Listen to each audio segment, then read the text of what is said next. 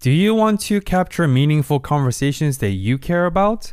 Spotify for Podcasters allows you to make a podcast super effortlessly, distribute it automatically everywhere, completely free, and even earn money doing it.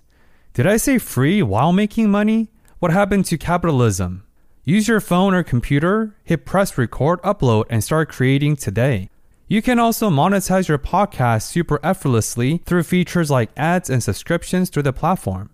If you have been following the Discover More journey, you know that I've been using Spotify for Podcasters since 2020. Download the Spotify for Podcasters app or go to spotify.com/podcasters. Spotify.com/podcasters to start creating immediately.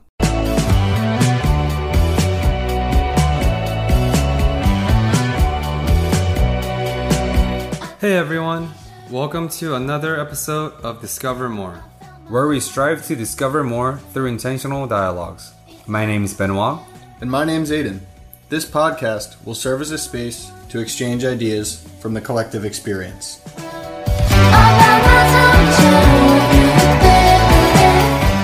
Good morning, everyone. Today's episode is a little bit different from the past few weeks' episodes. We realized that Aidan and I, we have been focusing and streamlining a lot of efforts by bringing guests on to talk about their human experiences, try to capture their human experiences by synthesizing their lessons, their skill sets, what they picked up along the way. But we realized that our episode and our podcast is approaching our 2-month mark. And we thought it is very appropriate for both of us as two co-hosts of the show to talk about and reflect upon the journey thus far, because many listeners and people who do not have a platform such as this may not aware about a lot of the logistics and the work goes behind these episodes.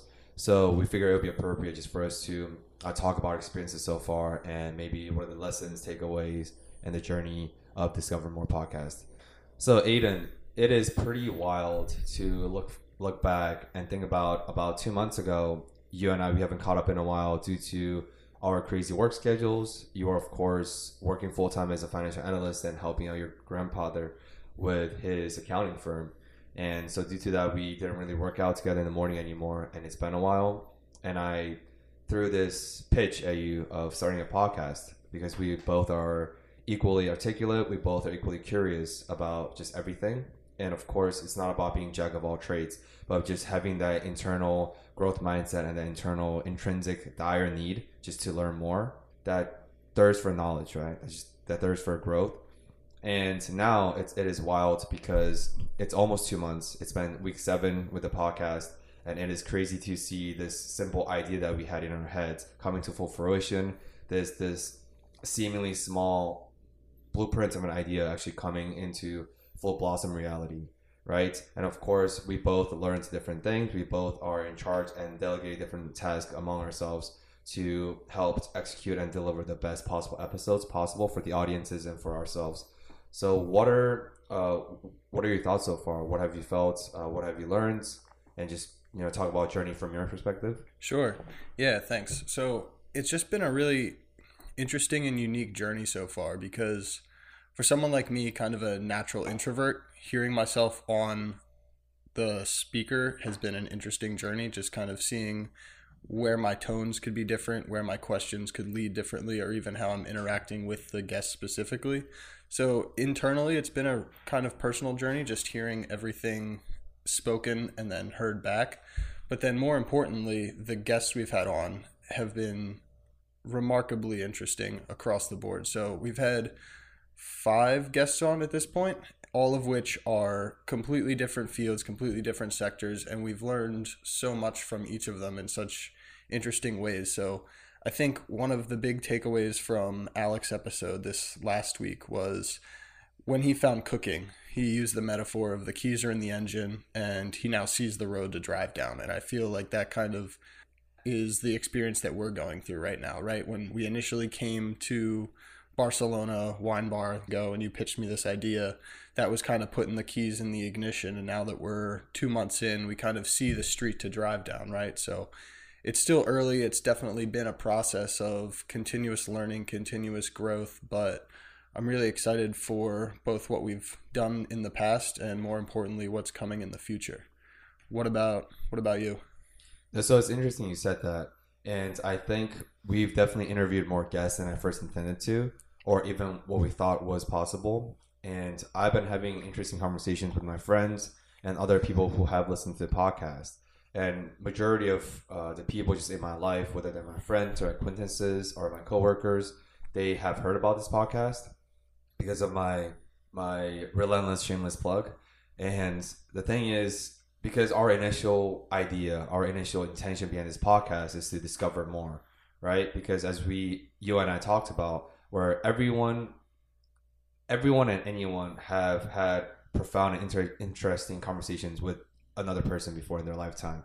Doesn't matter your background, doesn't matter if you're homeless, you're poor, you're heroin addicts, you're successful millionaires, whoever you are from your backgrounds, you have had profound conversations in the past.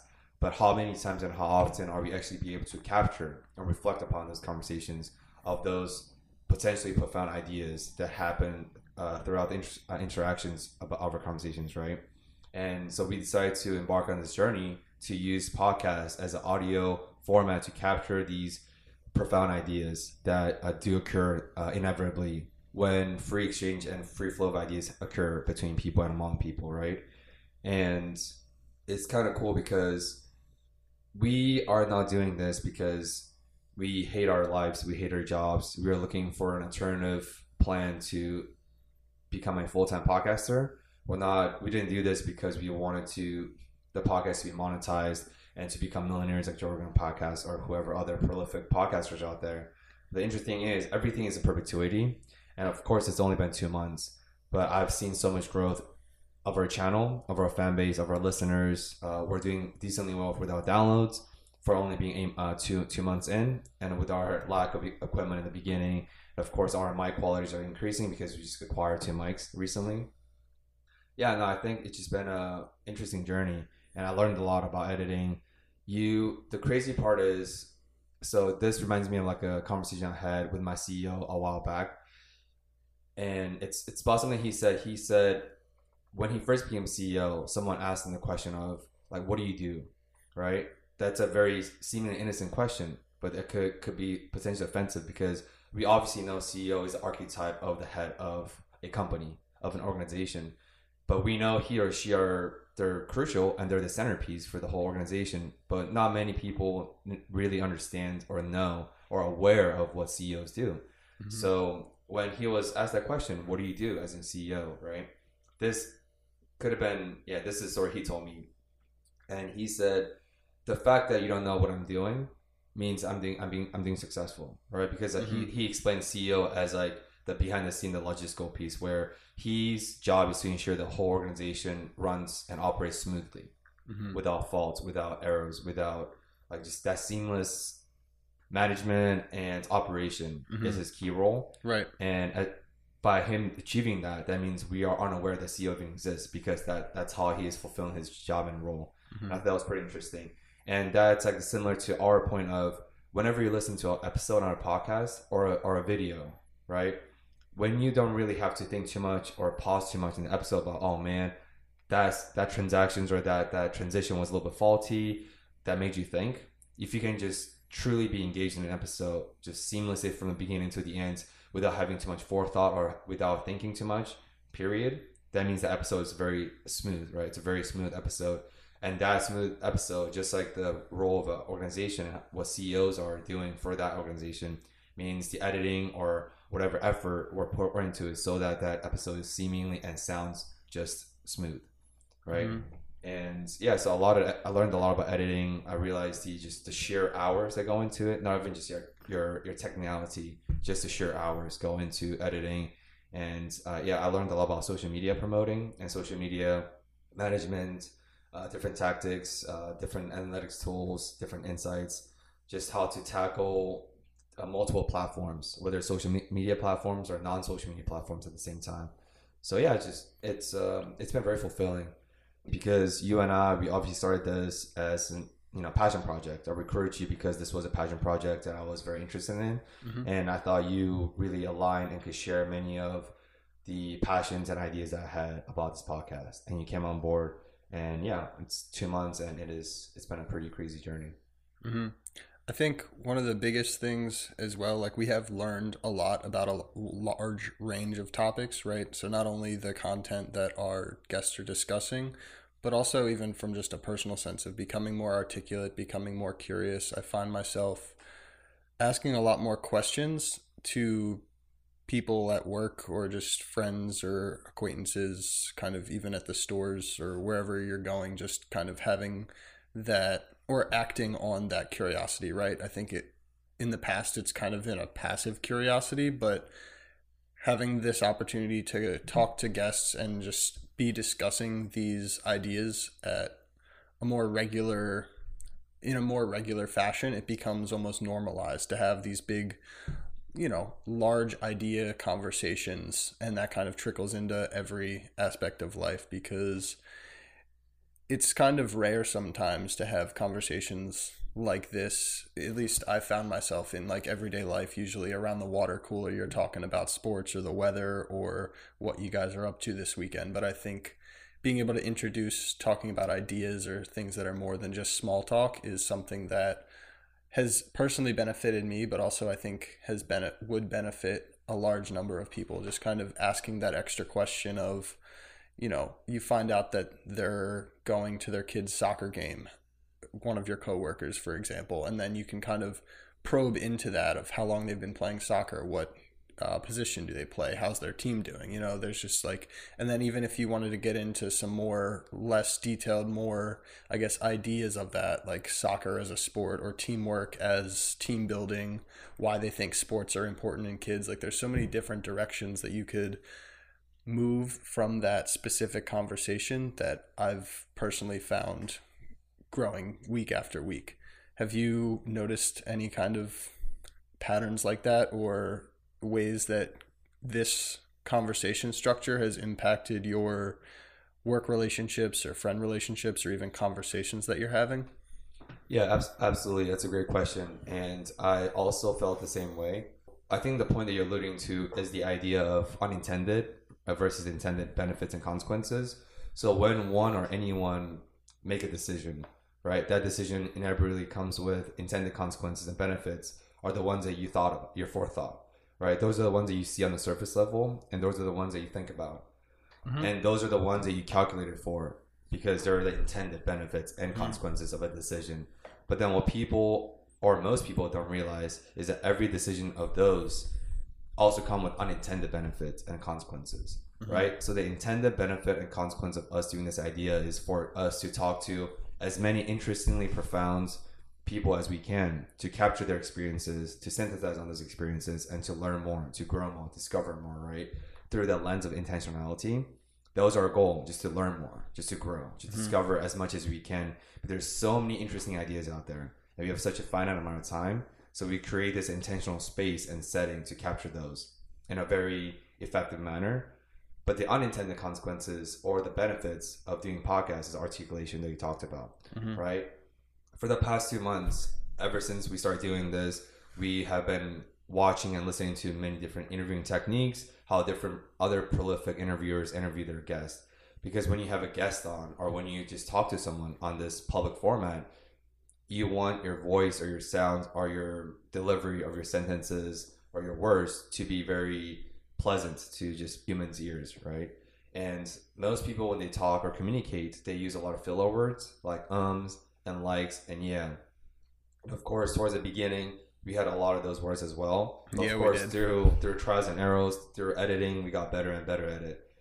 But it's like a spillover effect where by doing podcasts, by always leaning in on that lens of intentionality, I think it just instilled the intention into us, so that on our daily life, even off the show, off the podcast, our 50, 60 hour work week where we're communicating with our families, our loved ones, our spouses, our friends, I think the intentionality is still in us, which, like you said, it enables us and to ask the extra question, to probe into about their experiences, their lives, right? Because when you just get caught up and only focus so much on small talk, especially surface small talk, you're not going anywhere.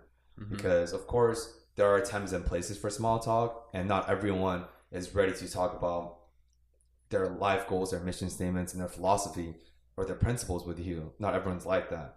So you need to have both skills. But I think if you're willing, and if you talk to people who are willing to go an extra mile, an extra step, having that really intentional lens has been very, very profound, just on a daily level, even aside from a podcast. Yeah, absolutely. And another thing, a big takeaway that I've had that I'm curious for your experience with is the idea of active listening. I remember after the last interview we took, it was maybe 2 hours of recording on set, and we both looked at each other like, yo, I'm exhausted. Like, what, we were just sitting there having a conversation, but it's something about being that present, that active in the conversation of just, you really want to make sure you're listening to what the speakers say and then directing the conversation from there. Like, I think a big thing that we'd like to point out to a lot of our listeners is for interview prep, we do very little. That was something that I had some trouble attaching to, just because usually I like to prepare and make sure I know, at least have some details about what we're about to do or what we're about to speak to. But we found through experience that the less prep, the better in some ways, because it really allowed the dialogue to just unfold and flow however which way it would go. Sometimes it brought us down some tunnels that we didn't exactly expect, but I think that strategy allowed us to have the conversations unfold more naturally, which has been great. But the only way we've been able to do that is by actively listening over and over again. So there's a quote I really like that's listen to understand, not to respond, which has trickled into kind of how we go about interviewing, which I think has been really helpful, because a lot of times you can almost see it in a lot of interviews, right? When the interviewer already has his gun on the holster of what question he's going to ask next, and then the interviewee finishes his story, and then a question comes out of left field that completely changes the course of the conversation. I think by not preparing any questions, not doing a ton of prep, we're able to just allow the conversation to unfold, and that's really helped me listen to other people to understand rather than just react or put my opinions into what they're saying. Have you noticed that? Yeah, absolutely. So I want to address two things that you said, right? The first thing you talked about is active listening, which I think is one of the most underrated and slept on skill sets to have. Because by truly being actively listening, you're being active with the active listening, right? You're not just passively listening. And active listening means that you have to, a lot of times, drop what you wanted to say by being truly engaging, by being hyper engaged to that conversation. And so, for example, a lot of times when they're talking to another person, right? That person may sound something interesting or impressive, so that you subconsciously want to self-disclose or share something that's similar to that caliber of event. So if someone told you something impressive that he or she has done, you're like, oh shit, I've done something similar, or maybe I can up the experience, or I want to keep this conversation interesting by sharing something that's equally interesting by keeping this conversation going, right?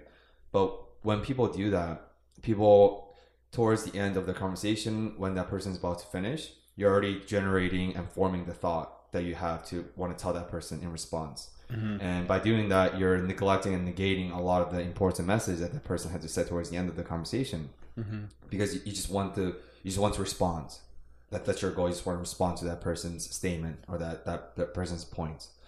And the number one thing that we have to do as hosts on the show is that a lot of times you came up with great questions in your mind. You're like, oh man, this is a perfect segue. This is a perfect transition into the next question. However, the guest will be in their state of flow, and they're in this very fluid motion. They just keep talking and going on about experiences. So it's very valuable to not to interrupt or try to interject this perfect question that you had in your mind. Just by dropping everything, just do not respond to that person or that guest's point of view. Just listen, because by listening, then guess what? Another sometimes even better questions generate in your head than without cutting someone else off. And by truly being active in the listening process, you actually create better questions towards the end, because you're fully present. And by doing that, you're showing the full respect for the guest and for yourself, and that you're not scrambling with four different ideas in your head while still trying to retain some of the information the guest just told you. Because like we talked about, our goal for this podcast is to discover more, is to learn more. It's not about sharing more, it's about discovering more. So I think by having that active listening as a core principle and the skill set that we operate on, I think has really taught me a lot of lessons. And which reminds me of the book I read a while back called The Third Door by Alex Banayan. But basically he talks about there's like two typical paths to success, right? Two doors, right? If you go to any nightclubs and you see a commoner's peasant line where there's like the line is around the block, you just everyone's trying to get into this whatever high-end nightclub. And there's a VIP line, you pay a fuck ton of money and you get the shortcut. Boom, you're in. And Alex talks about this idea that there's actually a third door that people aren't aware of. You can go around to the building, go to the back alleyway and climb the window to get into the nightclub. There's always a third door if you're willing to explore into it. And in the book, he tells me his experience and his morning tea session with Larry King, which is arguably the best interviewer alive in our generation. And he asked Larry King, hey, how can I, because Alex's goal was to interview the most influential people around the world by talking to them, by capturing their human experiences and synthesize into concrete, palpable skill sets and lessons, right? Which is what we're doing on audio format versus his written format. And Larry King gave his best advice for how to interview. So Alex asked, Larry King, you're obviously the best interviewer alive, period. How do you interview? How do you prep? What questions do you come with? And Larry King said, I do not come with any questions. But which is the second point you were talking about, prep work. So I don't want to give listeners the false idea that we don't do any prep work. So before, let's say for our interviews are usually on Saturday or Sunday. That means the week of the interview, we invite the guests out and we usually sit down with the guests and talk, sit down with them, have a meal, we just talk for a couple hours. For the last week's episode with Alec, finding balance as an executive chef with the chef Alec Lipschitz. And I met with him for 4 hours the week of the interview just to talk to him, explain to him the premise, the format, ask any questions, and getting to know his level a little bit. Because I don't want to know too much about him, because then that might distinguish some of my natural organic curiosity, but I still want to know what he's about, who he is, does he have, values to offer for the podcast, for the listeners, So we definitely do prep work, and we definitely have a map or a direction where we want to go with the interview or the podcast, but we don't come with any questions because we don't want to set any pre-agenda. Because I think when you come with an agenda, it is inevitable that you're subconsciously you're going to steer that interview or that conversation into a certain direction that you had in mind, but that may not be the best direction in hindsight or for the guest's point of view, So in that sense, we definitely learned our lesson that over prepping could definitely hurt us, which is what we did, the early mistake we did a couple months ago, versus now we do our research, we are going to have direction planned in our head, but we don't come with any agenda, any questions beforehand, but rather trying to truly engage in and trying to extract as much value from the conversation on the spot. Yeah, absolutely. And while we're talking about this prep work and active listening, I found one lesson that really applies to this as well as to outside of, recording and everything, but it's similar to how we're trying to discover more and learn more all the time, but it's silence is often the best teacher because it allows others to reveal themselves. So in a lot of our interviews, instead of following that immediate follow-up question that might take away from that current train of thought, just a little bit of silence, right? And then that silence kind of allows people to think through what they just said, not change their opinion, but allow it to unfold a little more, right? Like that intentional silence often teaches more because you often get more out of that current thought, which is, kind of a happy balance to find, right? Obviously, in an interview, you want to extract as much value from the guest as possible or allow them to get into flow state talking about something that they're excited about and really passionate about. But often it's that silence that allows them to kind of think through and say, oh, do I have anything more to add, or what else is interesting or could provide value to that specific thought. So that's something that I think ties into active listening and the presence of all of it by just sitting in that silence, which honestly, I think both of us have learned to do largely in part through meditation. Do you think that experience, I think one thing that we talked about initially was September is meditation month, which you seemed to go through. Was that something that was helpful in the interview process, or what was that experience like, especially when transferring into talking to guests regularly or figuring out which way you want conversations to flow? So it's because I am still in the early stage, so I've been meditating for about a month and a half now. And of course, September I was extremely consistent. I meditated on a daily basis. This month have been a little bit shaky, just because the reasons or the catalysts for my meditation have kind of settled down since I started meditating. So I don't find as much need to meditate anymore. But then when I start meditating again, so last week I meditated every day, and I was like, wow, I forgot why I meditated in the first place. Because you get complacent, you know? But to answer your question, I'm not really quite sure how meditation directly helped our interviewing or our podcast directly, but I think like your point of the silence is the best teacher, right? So that this is kind of unrelated, but maybe related, low key. So this reminds me of my former educator days, like years ago when I was a former educator in urban education through Teach for America. One of the biggest lessons that I learned from my mentor is, so when you impose a question on this in the classroom, right? So I taught math. I taught 7th and 8th graders in West Philadelphia, Title IX school. I draw a graph on algebra, whatever it is, on the board, and ask a question, because you want to do constantly engaging students by check their learning points and stuff. And what we do often is, because we teach the way we were taught, right? So a lot of times the way I taught math is the way I was taught, but everyone learns differently. Especially I come from a very privileged background versus the students I taught were from inner city, from lower socioeconomic backgrounds and statuses and upbringing. So we definitely do not learn the same way. But the thing is, we always are used to teachers asking questions, and then you pick the students who raise their hands first. You're like, oh, cool, boom, I'm going to call on Jeanette because she was the first one to raise her hands. Because you just want to do rapid fire, but that is actually the incorrect way.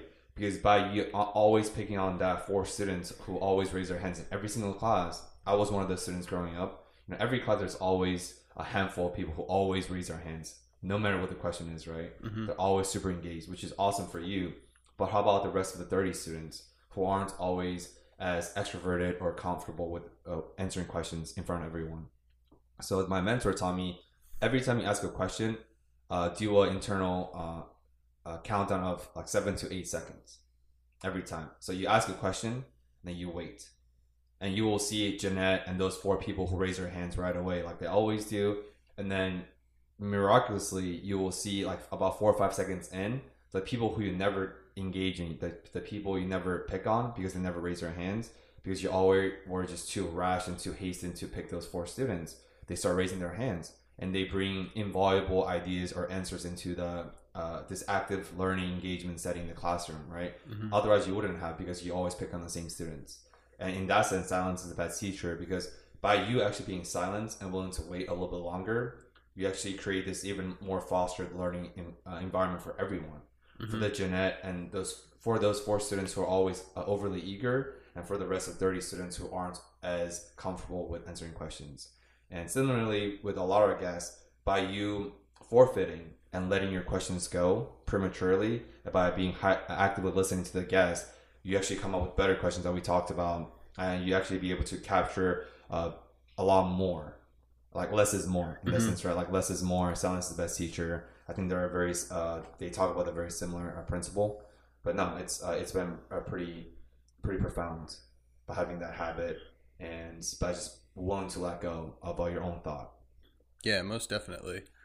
And I completely agree. Obviously, the presence and awareness has really helped with interviews, but I've almost noticed myself looking to the other side, because growing up, I've always been very engaged and kind of always questions first. Like, one of my biggest strengths, I think, growing up was presence and active listening through other people. Generally, I'm not a huge talker, so most of conversation is, leading questions that kind of allow the conversation to unfold. But with having a, recorded podcast, I'm noticing kind of to take a step out of presence in some ways and look at it more as like a self-awareness or strategic, especially when we're trying to create value in a conversation.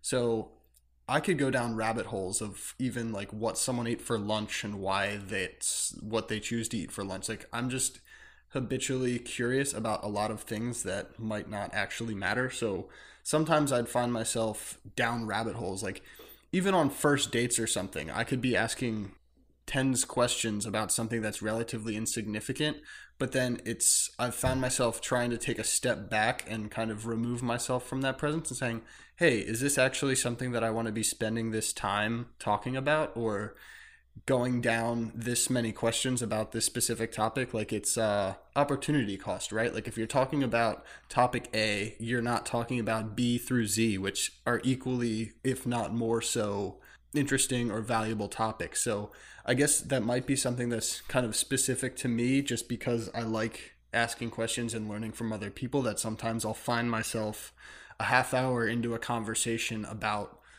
the weather or like a Philadelphia sports team or something like that, which sure is great to talk about, especially if other people are particularly interested in those things. But then sometimes I'm trying to make a habit out of every, 10 or 15 minutes zooming out, looking around and saying, I guess that kind of boils down to a self-awareness thing. It's like, all right, do we want to be talking about this specific idea or this specific topic for that amount of time? So it's definitely kind of a happy balance between active presence, active listening, as well as taking that step back, having the self-awareness, and having, I guess, the strategic thinking of the conversation to make sure it delivers value both for ourselves as well as our listeners. No, that's a great point. I think that applies to both podcasts and for daily conversations. So it's always about, of course, there's X, Y, and Z things, right? Topics that you're inherently interested in and you want to learn more about. Like, I'm a huge foodie. I could go onto a rabbit hole for days and talk about anything that's food related. Oh, why did you put that seasoning? Why not this? Why'd you cook it like that? Why'd you saute like that? Why not more salt? Why not, Mm-hmm. And that interests the fuck out of me. So I could riff on that for hours. By, of course, being intentional about it, by probing, but that interests me. So the input for me, about the amount of hours or minutes and questions I put into it, and the output of what that person tells me are aligned in terms of the effort wise and the outcome. But what if that person isn't a big foodie like myself and doesn't give a fuck about the seasoning, the saute, and the techniques, right? Then the input of me putting all the effort is not going to match the output of that person. On top of that, that person's gonna be pissed because I'm just asking about all these questions where I was like, I don't want to talk about this anymore. Can we talk about sports instead? Yeah. Right? So how do you balance between your inherent curiosity and that person's enjoyment and that person's experience? Because like you said, opportunity cost is always constant. And the time always comes with this constant trade-off. Always. When we're doing this, we're giving up our self-care time. We're giving up time to watch Netflix or hang out with other friends, talking to families. When you go on a date with someone, you gave up the opportunity cost of going on a date with a different person, or just having a casual dinner with your friends. There's always this opportunity cost attached to any time commitment. So you do really want to be mindful of the time and the conversation that's taking place and the rabbit holes you're choosing to embark on with that person. Because what if that person doesn't want to go on that rabbit hole? It's extremely rude for you to make that decision for both of you, or for whoever in that conversation is taking place. So yeah, no, I think it's a very tricky balance, and where the balance lies varies, of course, from person to person. But I think, like you said, as long as you operate around the principle of self-awareness and by just being cognizant and being mindful about the other person's reaction, the vibe, because that's social intelligence, right? Are you socially acute enough to recognize where that person is going? Is that person being perceptive of the conversations? Does that person's interest still remains after you've been yapping that person's ears off for the past 20 minutes, So yeah, I think it's about being self-aware and being mindful and aware of the other people around you. So social intelligence. Yeah, absolutely. And this kind of shines a light on the conversation we had with Nick from Wall Street, a couple weekends ago. Kind of, obviously it's important to put your authenticity, your personality into all the conversations you're having, but it's equally as important to make sure that that's an appropriate way of acting in a specific circumstance. Like, he on Wall Street had to kind of monitor his, I guess, actions or topics of conversation a little bit more than he would at a normal corporate 9 to 5. So I think that kind of specific example that might be very micro and specific kind of is a holistic lesson that a lot of people can take away. Is obviously it's important to be your 100% self, be as authentic and speak your truth and all of that kind of stuff, but also you just want to make sure that there's at least some kind of reception or a reciprocation on the other's part, at least if it's, resonating with that person, if they are seeing and hearing you in the messages that you're delivering. So like anything, it's kind of a delicate balance between being 100% you, but also making sure that there's that opposite side bouncing back, which I think is a big reason why this podcast has worked so well for us, is because even when we would hang out at the gym, we'd end up talking about ideas like that.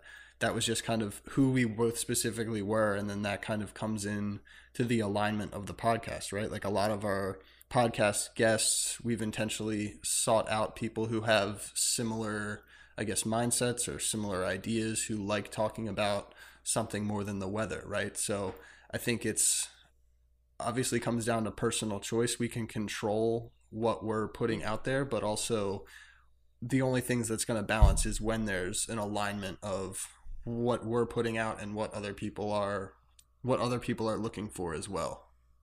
Yeah.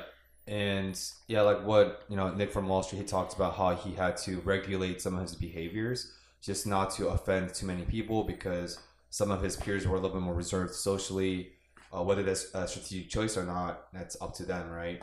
But of course, like, how do you truly follow your truth, and how do you truly become this or present this version of your unapologetic self? Like, how are you holistically 100% you as Aidan, myself as Benoit, right? Without potentially offending someone, without potentially burning some bridges, and whatever other consequences there may be. And yeah, like, of course, Nick, he had to regulate his behaviors to suit his own need in that very aggressive, toxic Wall Street workplace. And for us on a day-to-day, how do we regulate that? And I think you talked about this point a while back, and I've known this, is a lot of times only care about intent, but there's other side of its impact. It's the idea of intent versus impact, right? Because by you being wholesome in yourself, by you being unapologetic yourself 100%, your intent is to truly create this deep relationship with another person.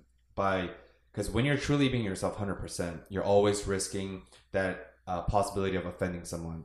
So you're definitely going to not create some relationships, or maybe in many cases, you may be able to deepen relationship because you're being 100 yourself. That's the intent. Intent is always be yourself truly, or wholesomely yourself, to make that connection.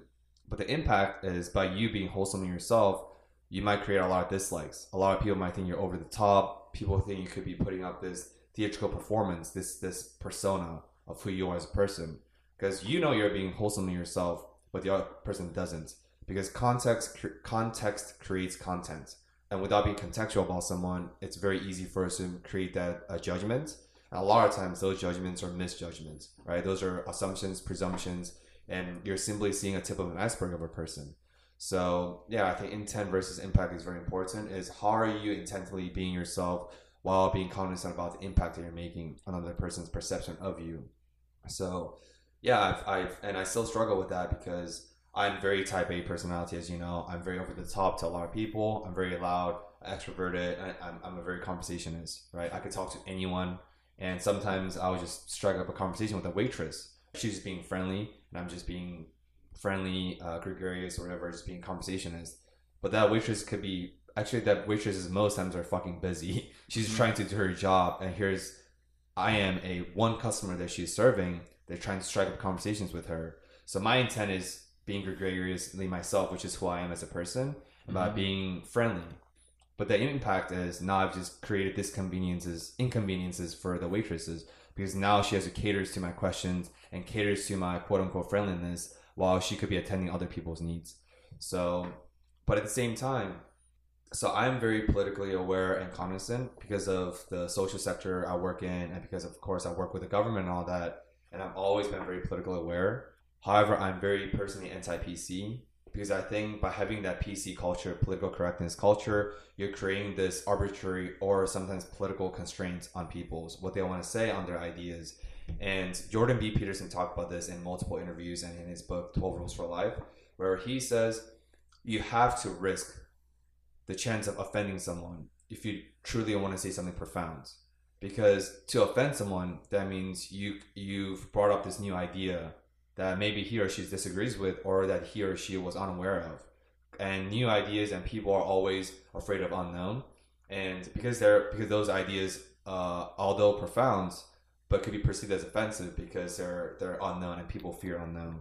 And so how do you balance that between trying to, with the intent versus impact? Because if you cater too much towards only impact in this, then I think that's going to taint and hinder your intention in the beginning. So that is I think it's a lifelong journey, and I'm still trying to work my way around how to find that balance. Yeah, absolutely. Because I think a big thing there is any new idea would probably clash with their existing belief system, and anything that, is in direct or indirect opposition to what you currently believe, who you currently are, kind of what you wrap your identity into, is obviously going to cause some adversity. So it's important to kind of acknowledge that when introducing new ideas. Like the intention versus impact thing is something that's really important to stress, because I think obviously in an intention of doing no harm, right? So even if you go into every interaction intending to do no harm, kind of do as much good for the other person, there's still the impact, which like you can't exactly monitor. So I guess not similar to how you're very type A, I'm kind of way more reserved, which often is taken as aloof, right? So when I'm at work, I kind of like to put my headphones in, do my thing. I'm not bothering anyone. No one's bothering me. But I know a lot of times, especially in team dynamics, that comes off as aloof or to myself or self-absorbed, which is something that I'm definitely trying to work on, kind of making sure that I'm talking to and interacting with almost anyone and everyone, and not really forcing myself out of that introverted nature. So although my intention is completely good, intention is getting my work done, making sure I'm not bothering anyone, I know that the impact is going a lot further than that, and kind of having, consequences that I might not necessarily be seeing, and making sure that I'm monitoring them. And that's still a struggle that I keep working on, but it's, I think, a really clear or important distinction to kind of solidify down, because almost anything can be distilled down into that intention versus impact, right? What you're trying to put out into the world, and then what the world is kind of seeing or absorbing from you. So I think that balance is something that a lot of listeners should kind of try and think about in their everyday decisions, whether it's something as small as how they operate at work, or as big as how they're going out and interacting with the world. So that's something that really resonates with me, because I'm personally working on it a lot as well. And of course, and I just want to preface the point that we talked about a little bit before. I don't want to give anyone the false idea that we are willing to offend people just to get our points across, and we're willing to offend people just for the sake of intentionality and just for the sake of generating or relaying our profound ideas. That is not the case, right? Because it's like intent versus impact in a way similar to controllable versus uncontrollable. You can control your intent because it originated from you, right? An uncontrollable variable, in this case impact, you cannot control impact ever. You can never control impact. You can have the best and the greatest, most benign intention, and someone could perceive that as the most hostile and offensive impact. So, and that's like the balance. And of course, so we're saying that we're not here to be abrasive and trying to offend as many people as we can. We're just saying the idea of, you can control intent, and of course, control your intent at the same time while being cognizant of the impact. I think that's like the best way forward for both communicators and the perceptors of the communication you're trying to give out. Yeah, and I think kind of your point that you just made kind of begs the question, what do you see as the intention of Discover More? So we can only control the intention that we put out of this podcast, but what do you see as your intention? Obviously, grow more, learn more, discover more, but I don't know if you want to call it intentions or values, or what things do you think you want to make sure the listeners know that we're putting out as our intentions? Yeah, so I think our intention first started off as very small, I suppose, and very, in a way, very selfish because I wanted to start this podcast as the passion project. A is to fulfill a passion, do something, I love my job. My job is hyper fulfilling and impactful, but I wanted something to do for myself. And that's why I wanted to start this. And I recruited you because you were able to fulfill that role of a co-host and execute it very well by having a lot of alignment and a lot of interest. So the first intention, the first purest intention was to simply learn more and to extract and capture as many ideas from different people's experiences, whether that was among us or from other different guests, right? But I think as our show is evolving and progressing, what I realized is a lot of times what I find myself, which is my intent versus impact, my intent of my input of what I want to learn because of my inherent curiosity doesn't always match maybe what other people find useful or helpful or impactful. That is the output. So it's not that it's not that I've derailed from my original intention with this podcast, but it's more about I'm being more cognizant about, okay, some questions I find inherently interesting, I want to learn more about, but maybe that doesn't necessarily provide value for the end consumers or for the listeners out there. So I'm still working on that balance out. So a lot of times I ask questions to extract as much value from the guest, which is my intent of learning more, discovering more, being more through intentional dialogues, more about life, more about the experiences, right? Mm-hmm.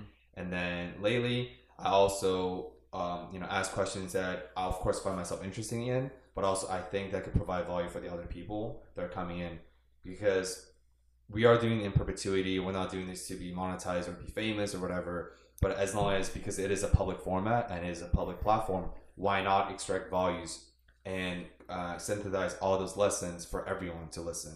Because podcasts gave us the voice, literally, because everyone has a voice and a lot of those voices can always be heard. And we have this opportunity that we started 2 months ago, and we are gaining traction with all the listeners and downloads that we've been getting from all around the world, which is kind of cool, is that we have this public voice now. As little as our voices are compared to a lot of other prolific platforms out there, we're still providing voice, right? And as long as the people are willing to listen, we need to cater towards their needs of whatever their curiosities are, to fulfill their curiosity, not just our curiosities, because everyone has different needs. Everyone finds interest in different things. So I think that intention originally started from, that was a very long way of answering your simple question, but our original intention was to fulfill our curiosities, but I think now it's evolved to fulfill everyone's curiosities, because I think, why not, Mm-hmm.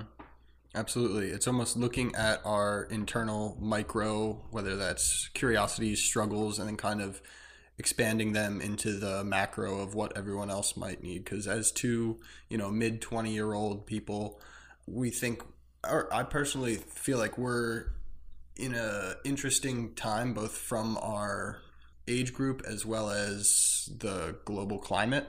So kind of looking inward to seeing what we're struggling with, what our experiences are, kind of go past what our experiences are into what other people might be dealing with.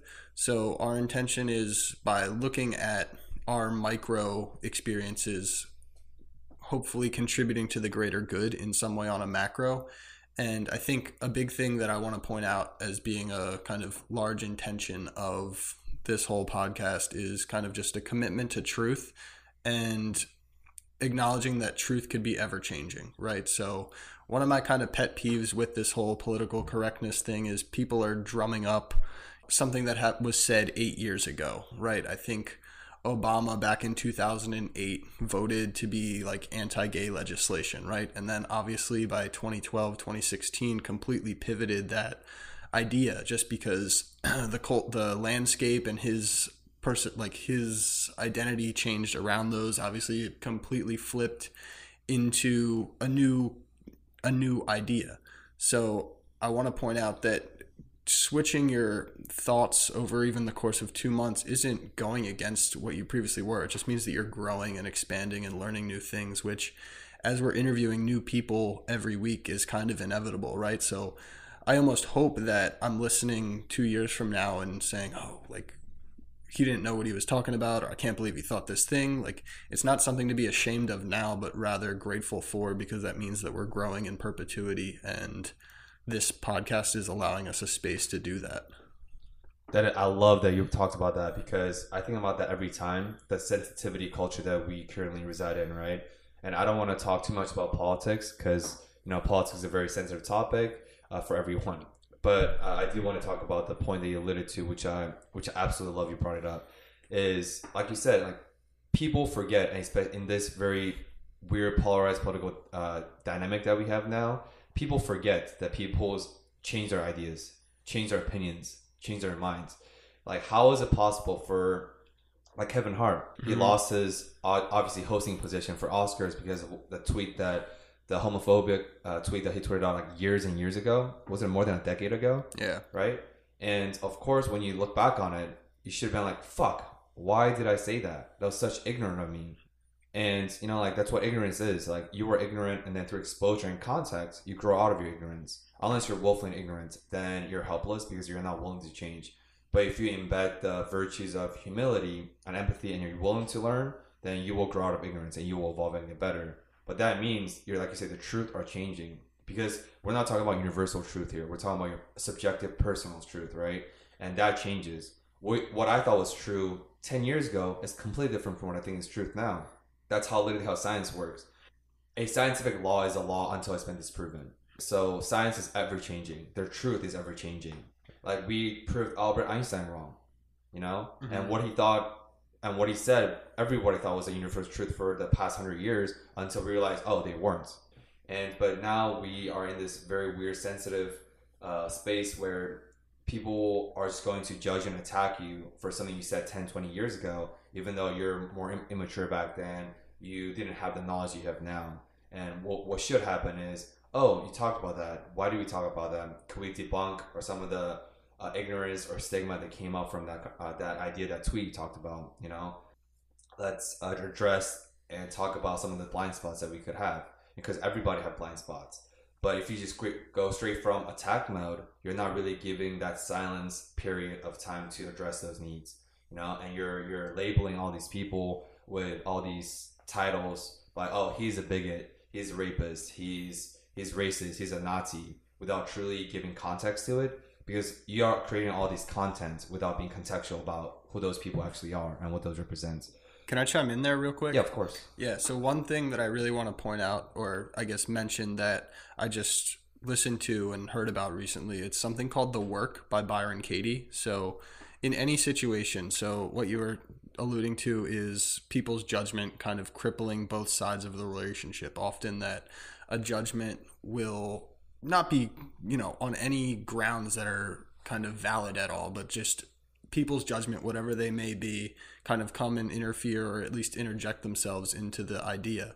So the whole idea of The Work, it's a 4-step process that I really encourage everyone to go check out. But the fourth question is, whatever judgment you're having, so say this guy cuts you off in traffic and your judgment is he's impatient and an asshole, then you look at that judgment and think of as many different ways as possible to reverse that judgment. So how could you say that that guy is a really nice guy and a very patient person?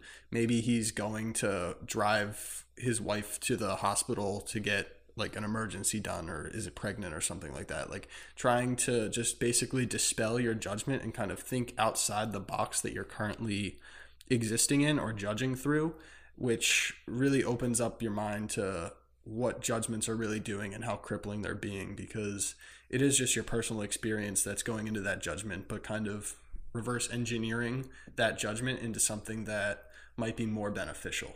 So I just thought that that's something that really resonates with what you were saying, and it's kind of a tangible thing that is a question you can always ask in any situation or any judgment.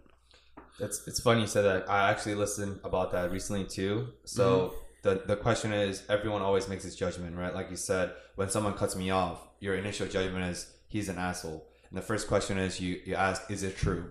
Right? You ask about the opposite, right? So what is the opposite of, is he an asshole? He's a nice person.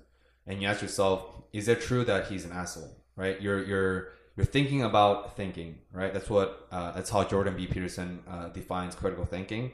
Is you're being critical about your thinking. Because people aren't always thinking actively. You're just passively thinking, which is where meditation comes into play to create that gap. And so by truly critical thing is to think about your thoughts. You're thinking about thinking.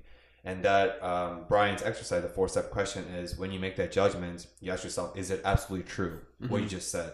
Like, do you know anything about that person that just cut you off? What if his wife is in labor?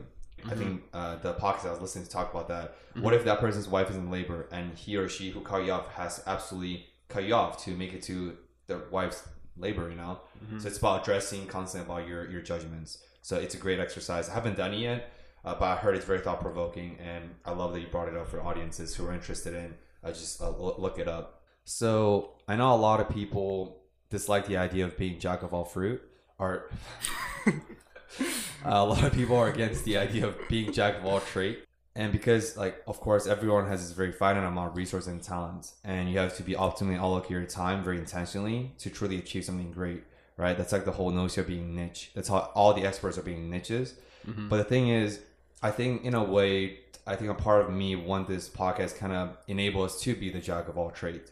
Because if you look at two most prolific late night shows hosts, right? Tonight Show with Jimmy Fallon and the Late Late Show with James Corden. Both of them they're the jack of all trades. They could sing, they could do impressions, and they could play instruments. They do it all. They literally do it all, and they could act. And because of their nature or natural abilities to embody or to become this jack of all trades, they could have so many different audiences, and they could relate with hip hop artists, with different hosts and actors and movies, and they have this ability to engage in conversations with everyone because the fact that they're jack of all trades. And I'm not saying that our intention with this is to become jack of all trades, but I love to, as long as we have that intrinsic thirst for knowledge, just to learn more, to grow more, because you and I, we are both lifelong learners. I just want to learn as much as I can about everything. I want to know about beekeeping. That's why I listen to Freakonomics and this podcast called The Stuff You Should Know. I want to learn about ocean. I want to learn about politics. I want to learn about economics. I want to learn about history. Why not? And as long as it's not overwhelming myself, as long as I'm dealing within the threshold of my ability, I want to engage in as many profound, interesting conversations as I can with an array of guests that from all walks of life. That's why we've had guests from former Wall Street. We've had guests from a real estate investor who's going to retire very, very at a young age. We interviewed executive chef from a very prestigious corporate restaurant in the city, And that's why we are not creating these arbitrary confinements and constraints among ourselves to who we want to interview, because we want to learn. And as long as there's people out there from different backgrounds and different experiences from who we are, which is everyone else except us, because everyone's unique. I think this channel can grow continuously in I don't know what direction, because like you said, the truth is always universal truth, where subjective truth is always changing. And as long as we are growing, that means our channel is going to grow with us, as long as in line with our principles and our beliefs. So it would be interesting, and I'm very excited to see where this channel goes from now. And we should do a check-in like this again, maybe 2 months farther into now, so our 4th or 5th month, to see how our channel has differed, how we has grown, and how our intention versus the impact have changed. 100%, man. Can't agree anymore. You can find us on Apple Podcasts and Spotify every Monday at 7 a.m. Eastern Time. Follow us on Instagram at Discover More Podcast. And please share this with your friends and everyone that you know. Thanks for listening to another episode of Discover More, where we intend to discover more life through intentional dialogues. And we truly appreciate everyone who have made it until the end. Till next Monday.